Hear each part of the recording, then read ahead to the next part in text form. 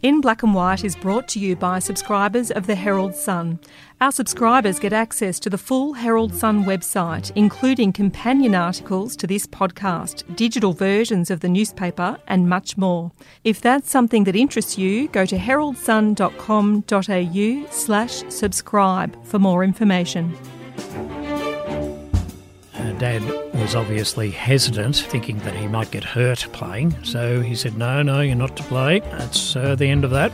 Charles Brownlow decided that he would play his footy under the name of Green. Little did he know that it was his own son who was being prominent. I'm Jen Kelly, and this is In Black and White, a podcast about some of Victoria's forgotten characters. In this episode, we tell the story of the man behind the medal, Charles Brownlow. It's the AFL's Night of Nights tonight, Brownlow Night, but you don't have to be a footy fan to know the name Charles Brownlow. He's a household name thanks to the Charles Brownlow Trophy, better known as the Brownlow Medal, or simply Charlie. It's awarded to the best and fairest player in the home and away season every year in the AFL, and decided by votes cast by the field umpires after each game. But few people know that when Charles Brownlow started playing football in the heart of Geelong, he had to play under an alias. He was not Charles Brownlow at all, but rather Charles Green. Today we'll find out why he used an alias and how his secret was exposed. We first spoke to AFL and Geelong Football Club historian Cole Hutchinson to find out why the Best and Fairest medal was named in Charles Brownlow's honour. Welcome back to the podcast, Cole. Thank you. Now, of all the notable players and administrators who had a prominent role in the early days of football in Victoria, why was Charles Brownlow chosen as the name for the Best and Fairest medal? Initially, people assumed that it was because of his skill as an administrator, because he'd been the secretary. We'd now refer to that same role as being the CEO of Geelong Football Club for almost 40 years, with also a deep involvement at league level. Now we'd refer to the commission at the AFL. Well, in those days there was an equivalent where each club had a representative in the form of a delegate. So people assumed that, because of his magnificent administration, he was honoured by having the Brownlow Medal named after him. But his involvement goes much deeper than that he was actually a star player for Geelong from the early 1880s right up until 1890 on and off for various reasons. So was it a bit of both, because he was a great player as well as an important administrator? Yes, and he was an innovator in many ways as well. He came up with some of the aspects of football that we take for granted these days. For example, we have, and I know it's not quite the same thing now, but designated positions for players, say the traditional half-back line or your rucks or your on-ballers or your wingmen. He was the first to come up with the idea of using players in specialist positions, as well as that forming organisations such as the Tribunal to deal with misdemeanours on the field. He was just he was so imaginative in the way that he helped develop the code. And another innovation that he came up with that seems so simple and obvious today was to have numbers on the player jumpers. It's hard to imagine that in the early days no one had thought of that. Oh, exactly. That's right. At one stage, I think during the 1890s, it was suggested that players should have their names on the back of their Guernseys or even the front. But that was knocked on the head because, I guess, with the expense of having that produced on garments and so on.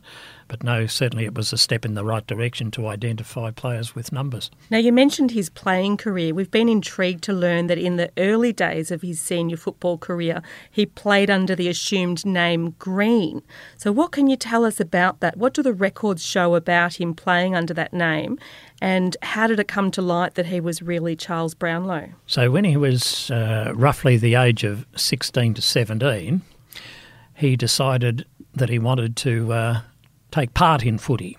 And his father wasn't particularly interested in the game, and so Charles, naturally enough, sought his dad's permission to go ahead and play. And Dad was obviously hesitant because of Charles's tender age, thinking that he might get hurt playing. So he said, no, you're not to play. That's the end of that. And Charles took it upon himself to use the assumed name, just registered himself, as you say, as Charles Green, with the then North Geelong Football Club. And many people would assume that the North Geelong Football Club would be based in the suburb of North Geelong, where the current football club of the name has its headquarters. But no, it was actually quite close to the centre of Geelong, ironically at the headquarters where East Geelong now plays, which was in easy walking distance of where the Brownlow family lived. So that was obviously why Charles had that link with the local club. So each Friday in the Geelong Advertiser, the selected teams or squads would be published, and among the North Geelong players, Green was usually listed. And in Monday's edition, the results of the matches with a few details about play, such as goal kickers and best players, Green featured prominently there as well. So you could imagine his dad just skimming through the newspaper and looking at these players. Dad noticed that Green seemed to frequently appear on the best player list for North Geelong and must have been quite an outstanding performer. So he probably didn't say much to anyone, but little did he know that it was his own son who was being prominent. The story of Charles Brownlow playing under a false name captured the imagination of journalist Chris Adams, a previous guest on this podcast.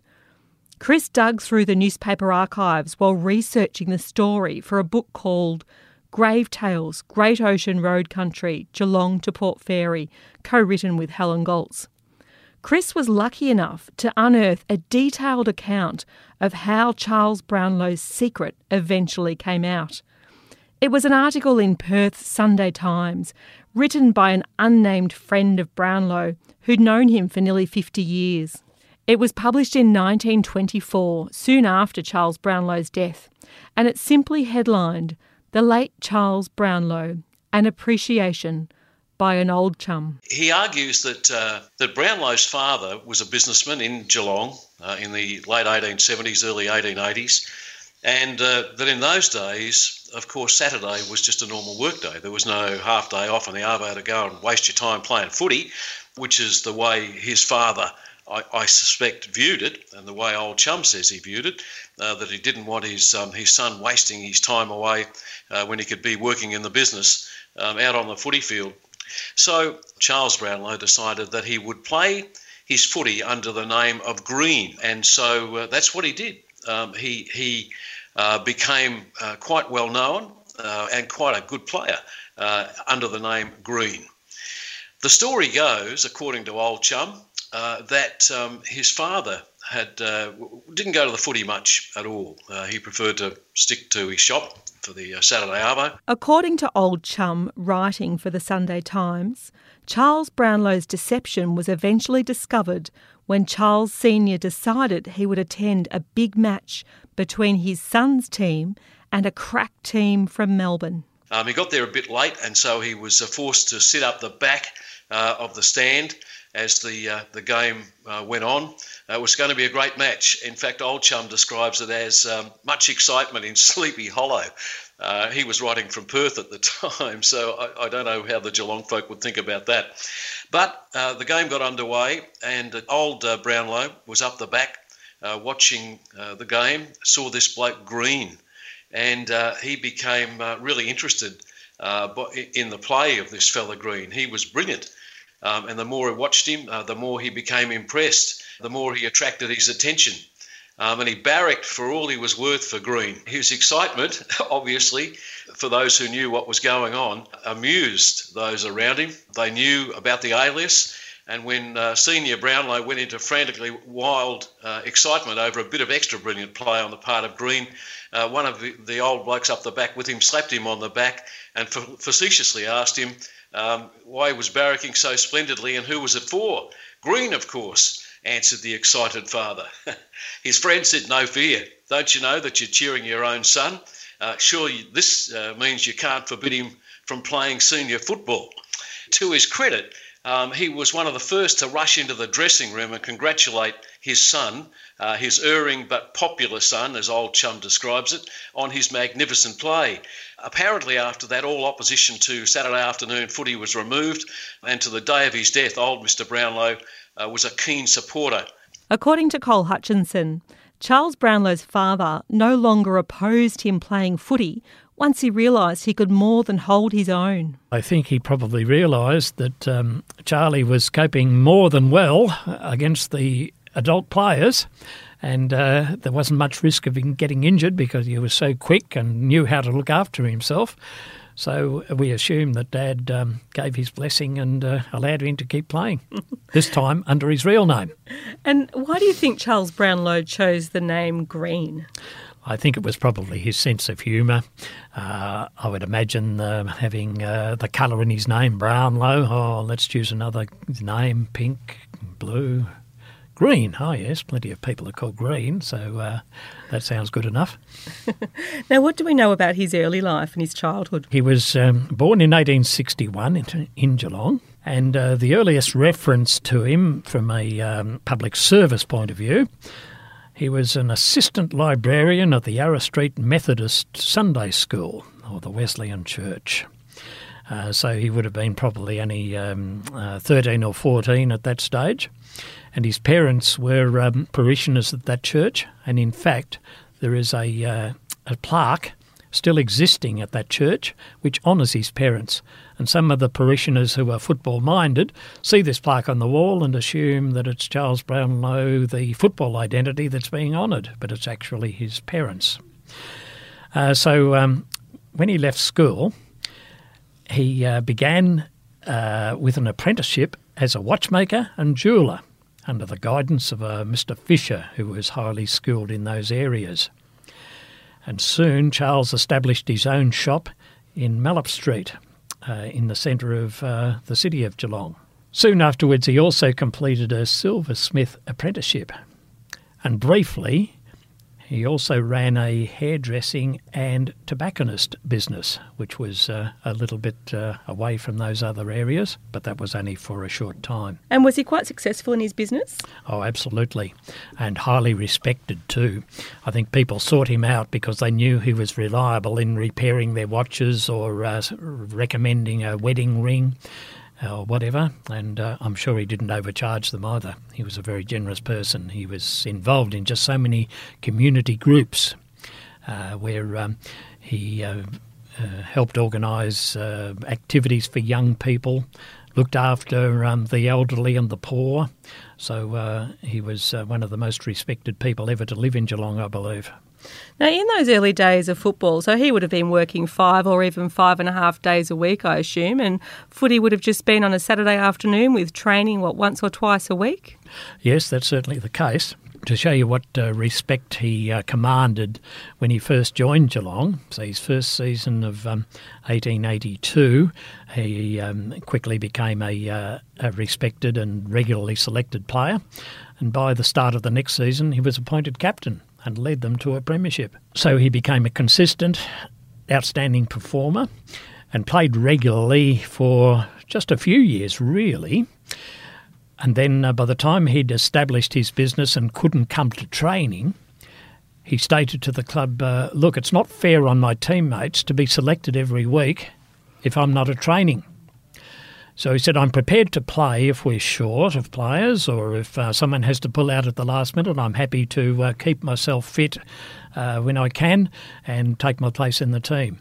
So he was selected sort of semi-regularly for the next 7 or 8 years and performed well every time he took the field. Okay, and the way he put his work first and his business first, I guess that shows that he was quite a strict and disciplined person, much like his father was. Absolutely. So if any of his teammates swore on the field, he soon put them in their place and just made sure that the high standards were maintained. What do we know about his family life? He had 4 daughters and a son. And it's interesting, he called his son Charles. There is also Charles IV, who lives in Queensland, the grandson of our identity, and he's very, very proud of his family heritage. And he was in attendance at Geelong just recently when a special ceremony was conducted to celebrate the fact that Geelong is now the owner of the original Brownlow medal, which was presented to Carji Greaves in 1924. So how did it come about that the medal was named after Charles Brownlow? After almost 40 years of involvement as an administrator, plus several years before that as a player, by the time that Charles passed away through illness, aged only 62 at the beginning of 1924, that the league and the football community and the community of Geelong all wanted to honour this great man in a tangible way. So the league's suggestion was readily accepted that a medal should be awarded annually to the player regarded as the most outstanding in league football, as judged by the umpires, with emphasis on fair play as well as outstanding ability. So there is a provision in that award where players who have committed a serious misdemeanour on field are disqualified from winning. So the first medal was presented appropriately to a Geelong player, champion centre man, Edward Greaves, universally known by his nickname, Carji. And Brownlow's name is actually on every medal, isn't it? Yes. So the first medallion is unique, made of solid gold. Since then, all Brownlow medals have been simply gold-plated. So that first one is special in many ways. That's been great. Thanks, Cole. Thanks for joining us. Good.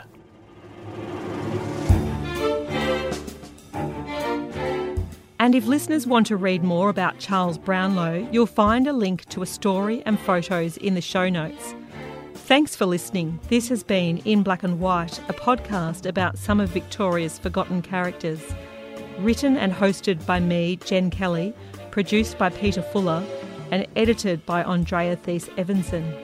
If you've enjoyed this podcast, please rate and review it on whatever platform you're listening on. And make sure you press the subscribe button in your podcast program to get every new episode automatically sent to you as soon as it comes out.